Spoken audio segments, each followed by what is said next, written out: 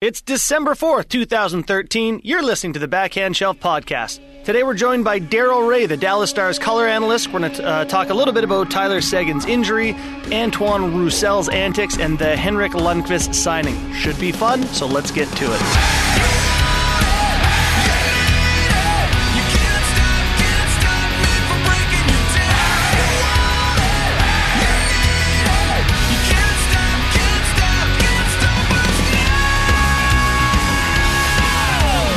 Welcome to the Backhand Shelf Podcast for December 4th. My name is Justin Bourne, and I am pleased to be joined by the Dallas Stars color analyst, Darrell Razor Ray. Mr. Ray, how are you today? Well, I've arrived now, Justin. I'm on this. Yeah. I listened to you on Twitter, so now I've arrived. This is, I'm sure, the absolute pinnacle of your career. Are you guys are coming off a pretty big game last night in Chicago. Are you still in Chicago? No, we're in Toronto. Flew here last night, got in, went to bed about 3. And, it was a needed win, and the manner in which they went about their business was a little conventional, to say the least. Yeah. But they got a good goalie. They have a very good goalie, Justin. Yeah. Apparently. What were the shots? It was 50-18. Do I have that right? You got it right. That's not exactly ideal. So I thought you'd hopefully be able to fill us in a little bit on all things Dallas Stars, since we haven't had you on this year. And I find your team to be easily one of the most interesting teams this year, just based on the changes and the potential for that group there. So I thought just off the top, maybe you could tell us a little bit about how this whole summer overhaul has changed things in Dallas. Does it just feel different this year? You know what? End of last season, really the last game of last season, in a very awkward manner, I might add, when it was announced during the game, the finale in the regular season against Detroit, that Jim Nill was going to be the new general manager. It seemed like it was abrupt and awkward publicly, but behind closed doors, it was already decided. And so Jim Nill came in, and I think July 4th was literally the fireworks down there when the trade was made with the Boston Bruins and bringing Tyler Seguin in. And that in itself really changed the dynamics of this group. And when you coupled that with a complete overhaul of their jerseys, and there was just a freshness and buoyancy that came into the organization after, we survived 4 years of bankruptcy, and watching the fan base erode and really floundering as a group. And then all of a sudden Tom Gaglardi comes in. They make changes in the hockey department. They make changes as far as what the team looks like, and then changes on the ice. And they're going to be great immediately. They're a fun group to follow, and they have their moments, but I don't think the Stars are a legitimate, upper echelon team for a couple more years. You don't. I mean, it's interesting. I wonder if maybe they wouldn't be in the Eastern Conference, or that just. That's a good point. I actually think they have quite a good group there, but it is a little bit different. So, we'll go with a couple more general questions before we get into specifics, because there is some players on your roster that. You guys don't get a ton of the, let's say, NBC games, so you don't, we're not always fully familiar with some of these guys are. But for general questions, I just want to know what's general perception been like, a reaction to the jerseys? Does everyone love them? Is it like unanimous? Yeah, they do. I mean, you're always going to get a little pushback from people that have been around and think that it should always stay the same. And the reality, though, I sat in on most of the meetings when we went through all this stuff. There were 126 different jersey concepts. Jeez. That the group went through. Tom Gaglardi was very involved in it. I mean, it's a big step, right? You step in and change a logo and your colors. But he was adamant he didn't want to go away from green, because we had everything from golds and blues to red, white, and blue to black to Cowboys colors and you name it. So I think for the most part, it's been widely praised around the league in that it looks really good. That green, victory green, really pops on television. I'm sure you've seen it and would agree with that. Yeah, and absolutely. The logo, that seems to be the thing that most people have a bit of an issue with, but I really don't. It looks much better up close probably than it does from distance. Yeah, no, I think they're really great. Well, that's good to hear. I know for me, they definitely have come back on my radar. There was a few years there where it felt like Dallas sort of was disappearing from the NHL. They just weren't as everywhere. So I want to talk about some of the young kids on this team. First off, last night, Antoine Roussel last night. Am I saying that correctly? Was that remotely correctly? I don't know. But, okay, he had an amazing tilt with Andrew Shaw, a lot of hate in there, and then he scores a penalty shot winner, crossbar down, gives the business to the fans. Who the hell is Antoine Roussel? Exactly. You know what? He's a phenomenal story. Yeah, he's a guy that was born in France, played over there until he was 15. I think his family moved to Quebec. And then he played his hockey there. But, I mean, he's out of France, played for their national team, national junior team at one point. And I remember the first time during the lockout, I went down and watched the Stars farm team in Cedar Park in Austin. And, there were a lot of guys that weren't playing that well, and I didn't really know a big chunk of our prospects and that. And I just kept asking, well, who is this Roussel? Yeah. Because he was literally in the middle of everything. I mean, he's a shit disturber of the highest order, and he's all over the map during games. Last night, I think, was very indicative of what he can provide because he's a good enough skater and a smart enough player that you can play him straight up against the elite players in the league. He's got enough skills that when he does get a chance, he can do something with it. He's a physical bull, so he can play and handle himself. When he fights, there's no hanging on and tactical. I hate that modern tactical little jabs with the arm that's hanging onto a sweater and that. It's old school. He stands back and just throws punches in the other guy's face. Last night, he wouldn't even quit. He had him lunch bagged there for a while, and then the linesman jumped in to try to save Shaw, and they kept punching. The linesman, I kidded him after the game. I said, "You fought Shaw and one of the linesmen last night, and I had you as 2-0. Yeah, well, one of the linesmen tied him up to the point where he couldn't punch, and he got punched. That might have been better. That's not ideal. But he was in Vancouver's organization, and I think early on he had a problem with maybe taking too many undisciplined penalties in that, and he still walks that line a bit, but he's gotten so much better at that, improved himself as a player. I think he's one of the best stories in the NHL. Well, it's bizarre to me because he's playing, I saw his penalty minutes. If you look at his career stats throughout junior and all these different years, it's nothing eye-popping, but he's always got a ton of penalty minutes. And I was thinking, this guy's got to be a monster. He's only 6 feet tall. I think he's under 200 pounds, and he's playing like that. You got to have some real stones to play like that in the NHL. And he's Justin. He's legitimately tough too. Razor. Another couple players, young guys you guys had there that I'm interested in hearing a little bit about is a name I'm not familiar with is Cody Eakin, and he's a little bigger than Roussel, correct? Yeah, you know what? They're a little bit similar in size. I think they're trying to figure out with Eakin whether he's a number 2 center or a 3. Yeah.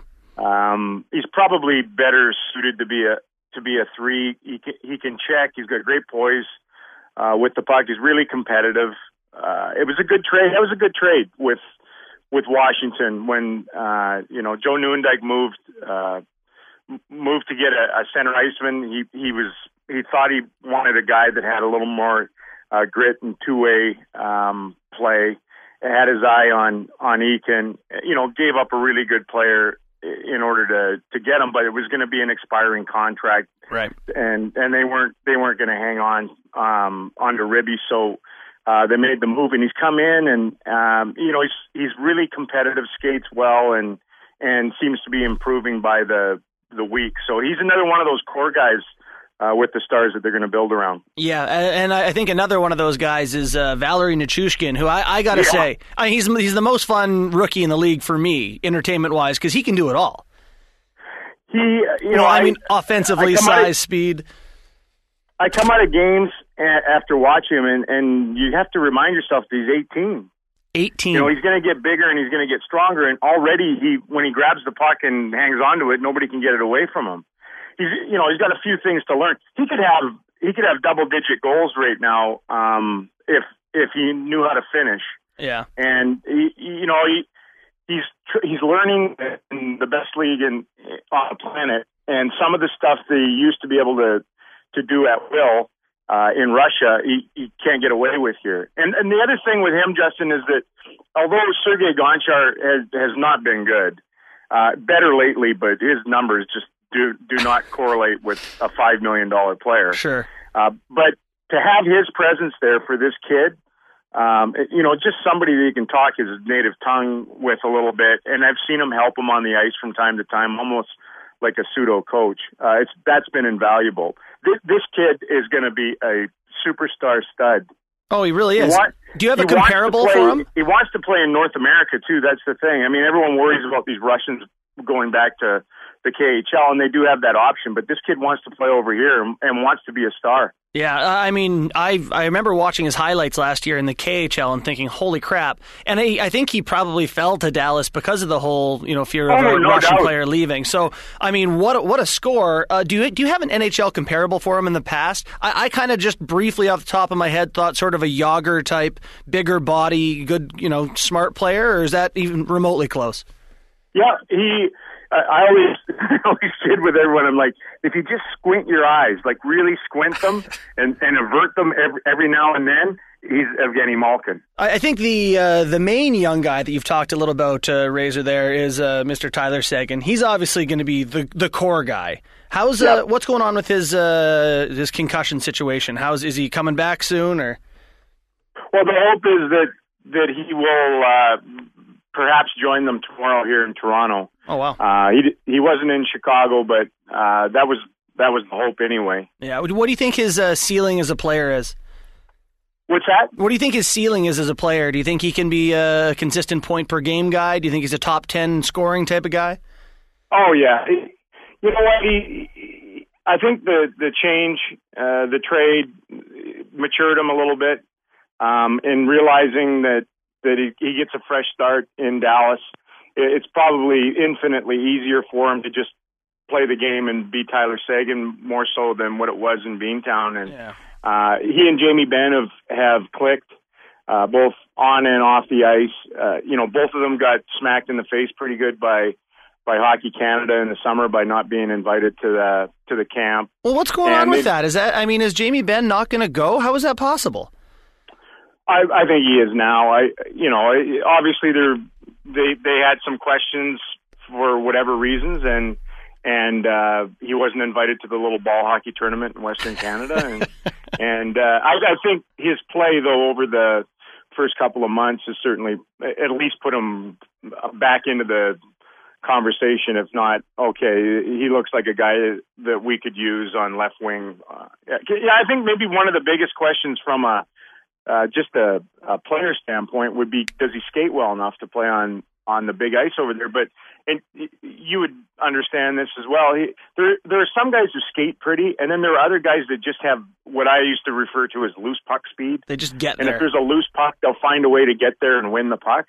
And Jamie, I think, has that. It's never going to look exotic and pretty, but at the same time, he gets around the rink with his stride, and I don't think that would be a liability over there. Well, and I think it's a common misconception that the idea that you need to be a great skater to play in the big ice, because so much of it is positional play and just being in the right place. And, if you're a smart player, and Jamie is that on top of being a bull, I personally think he'd be a good fit.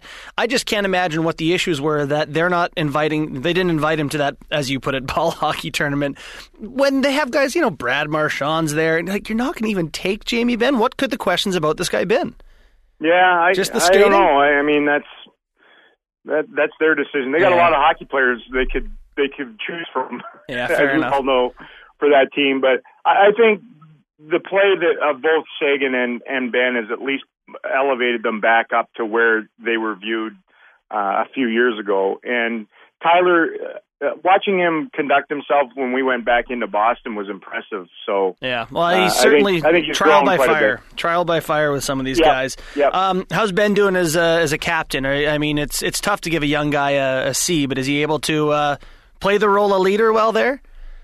Yeah, you know what? I think it's been like a growth hormone for him. He really wanted it, and there's a different seriousness about him since he was, awarded the captaincy and takes it over from Brendan Morrow. They're probably similar type leaders.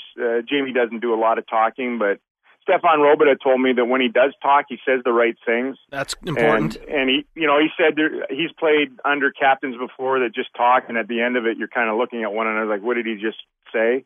And with Jamie, he's usually on the mark when he does open his mouth. And night after night, he's been consistent and found a way to impact the game. So I think he's been terrific. Yeah, I think that's a common problem for guys in the dressing room. I think the rumor that you always hear is Dion Phaneuf. As every time he pipes up, guys are looking at each other, going, "Jesus Christ, this guy's talking again." So. That's good to hear he's saying the right things. Two more questions before we let you get back to your life there. One is about my old college nemesis, Alex Goligoski. I personally think he's an amazing talent and can be a great player. He's gone through some ups and downs in his time in Dallas. Where do you see him in his career? Do you think he's going to be a better player than he is now, or is this his ceiling?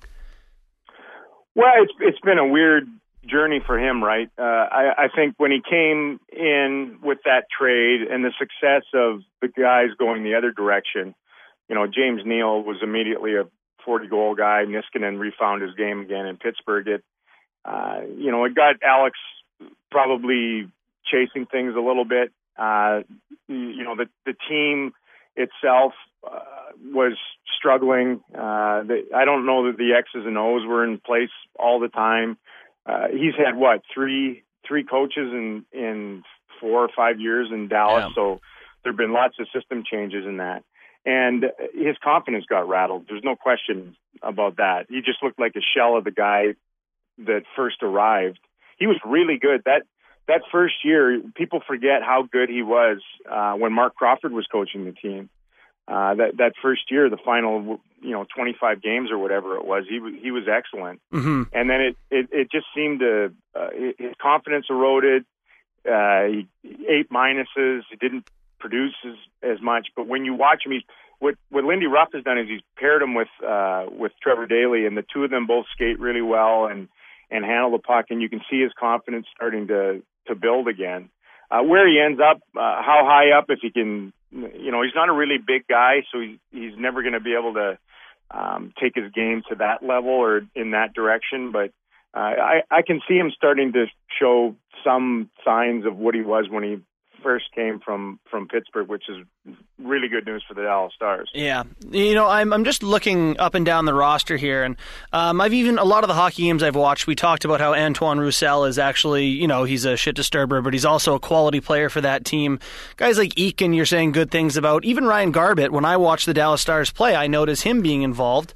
You take a look at the D-core. Jordy Ben is a good, young, talented player. Brendan Dillon is underrated. Stefan Robida is probably underrated too. What is this team missing? Why do you think that this team is not one of the upper echelon teams?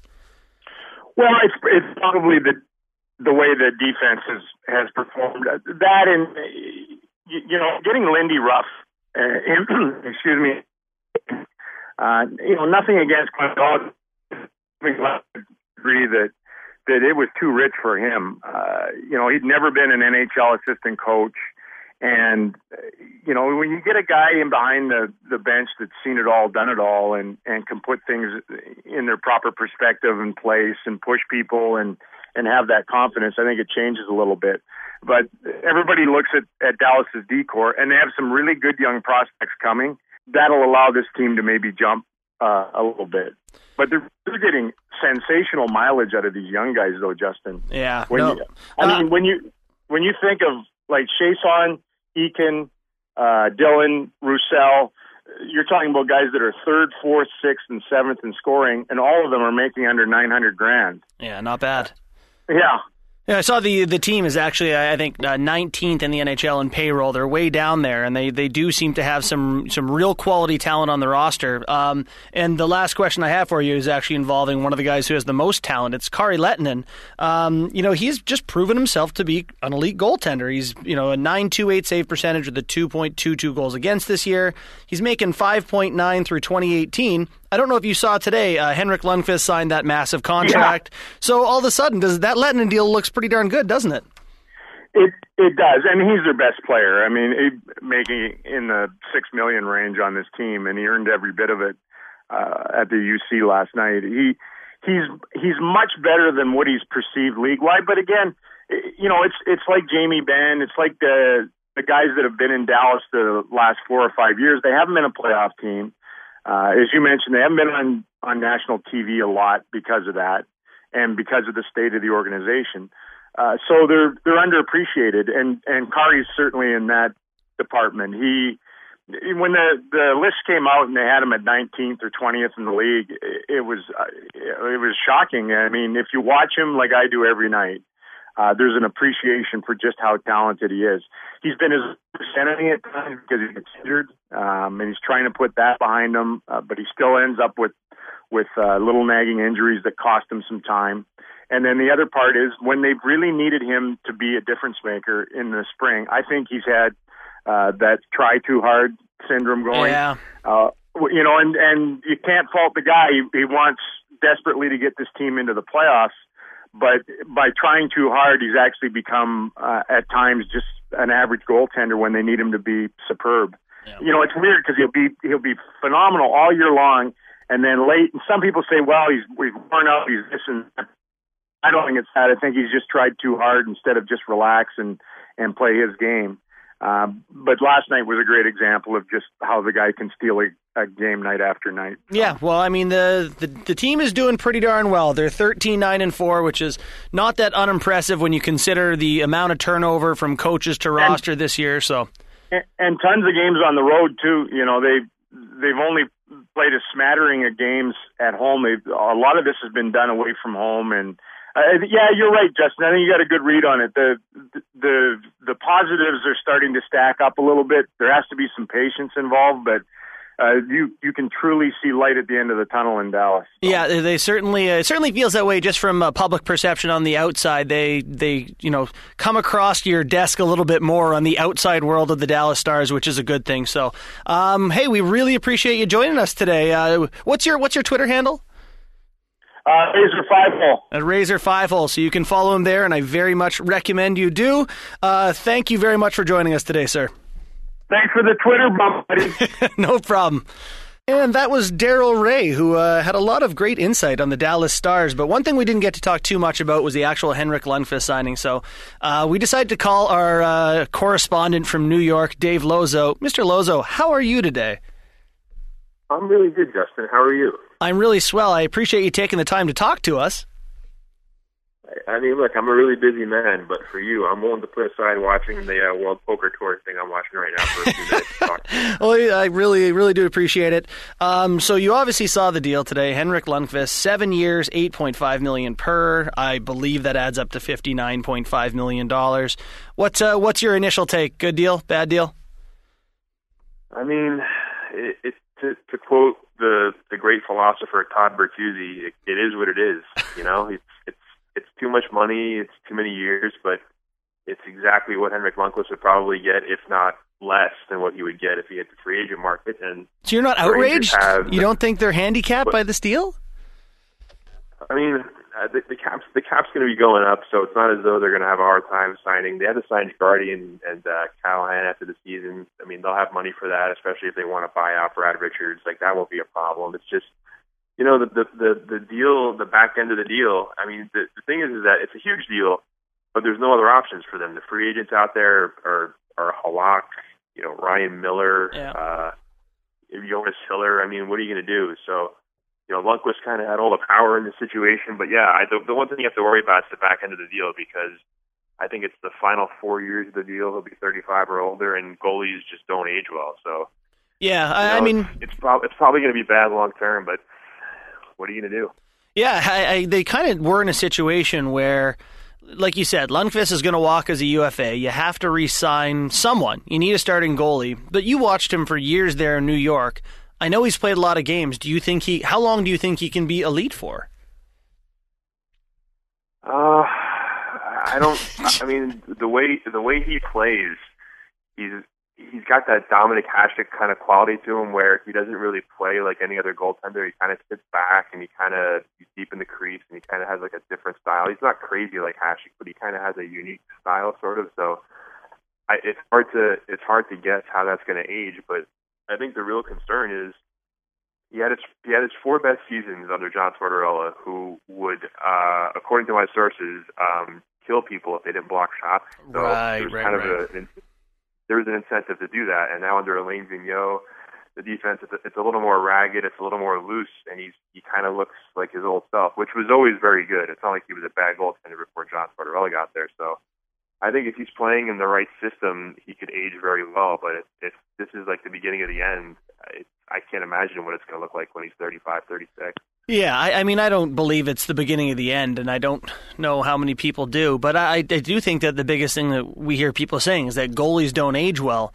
But I'm wondering if there's not some, I wrote a little bit this morning about how players are better longer these days, just based on knowledge of nutrition and training and all those sort of things. And if he is, I don't want to say he plays more reserved, but like you said, he plays deeper. He doesn't play an overly energetic style. I'm sort of the mind that, if he's good for a decent amount of time, it's not too bad a deal. I know there's a lot of outrage out there for these goalies, but as always, Dave Lozo, thank you for your insight. Why don't you share your Twitter handle with everyone?